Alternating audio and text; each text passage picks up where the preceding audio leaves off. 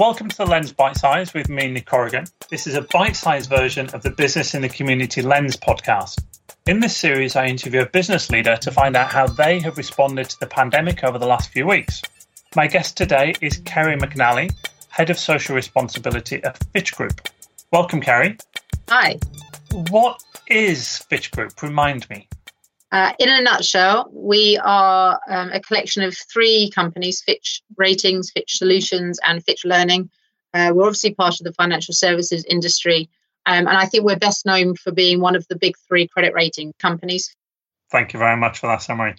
And some organisations we talk to, they have a history of responsible business or CSR, and they've tried to adapt what they did previously to the pandemic. But your situation is a bit different, yeah? It is a little different, yes. We didn't have a CSR function really before I joined on the 2nd of January. So it's brand new for us. And that obviously brings its own challenges.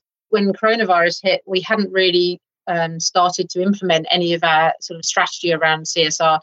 So we were able to absorb the priorities that came out of COVID-19 into what we were doing. And sort of we only had to pivot ever so slightly. We just evolved as the virus did. So it means you didn't have to retrofit your pandemic response into your previous priorities? No, not really. I mean, what we've done is, so our focus is on education, which is, a fairly common theme for lots of companies working in CSR. But all it meant was that when we were building out our partnerships and creating sort of our focus areas within the area of education, what was happening with COVID-19 and how charities and nonprofits are responding to it and the need with all the schools going out, it was all firmly in our mind. So it just kind of informed the natural development of what we were doing. Lots of the people we work with have really had trouble doing education work when suddenly they can't be face-to-face, they can't visit the schools. So what have FITCH done in terms of that, in terms of your response? So we did, we focused sort of a larger scale donation to Plan International with an emphasis on their work to support education in third world countries. So that was sort of a financial commitment. We've set up some global match giving schemes to encourage employees to support, again, coronavirus aid relief activities, things like that. But really, we've done what I think most people have ended up having to do, which is work with organisations to address different ways that they can reach young people. So it might be, everything has become virtual. Absolutely. Virtual mentoring, virtual workshops, virtual speed networking. So we've not done anything that different in that respect. But what we have done, which I think I'm very proud of, mostly because, as I said, FITCH has only just started. But FITCH Learning has created a series of free webcasts for 16-plus-year-olds, looking at supporting them with their sort of career and education journeys, helping them make informed decisions, giving them information and guidance about personal finances and financial services industry. But it's marrying up all of that knowledge and information with sort of key skill development. So, now that everything's gone virtual, learning how to network virtually, learning how to interact with other people online virtually, building your communication skills, all of those kind of things. So it's kind of putting it all together. How amazing, because I think lots of people are kind of reworking what they were doing and finding it not a very good fit virtually. I think you're one of the few companies that seem to be a digital native in this space. So FITCH Learning spent a lot of time pivoting what they were doing face-to-face to make it effective online.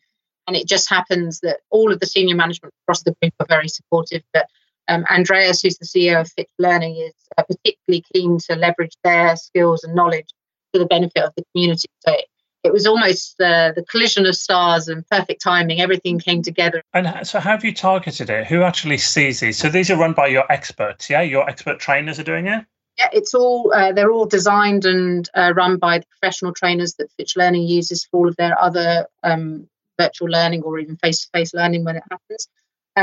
But we are targeting through my contacts, through business in the community, through City Network Group, through direct relationships with charities here and in the US.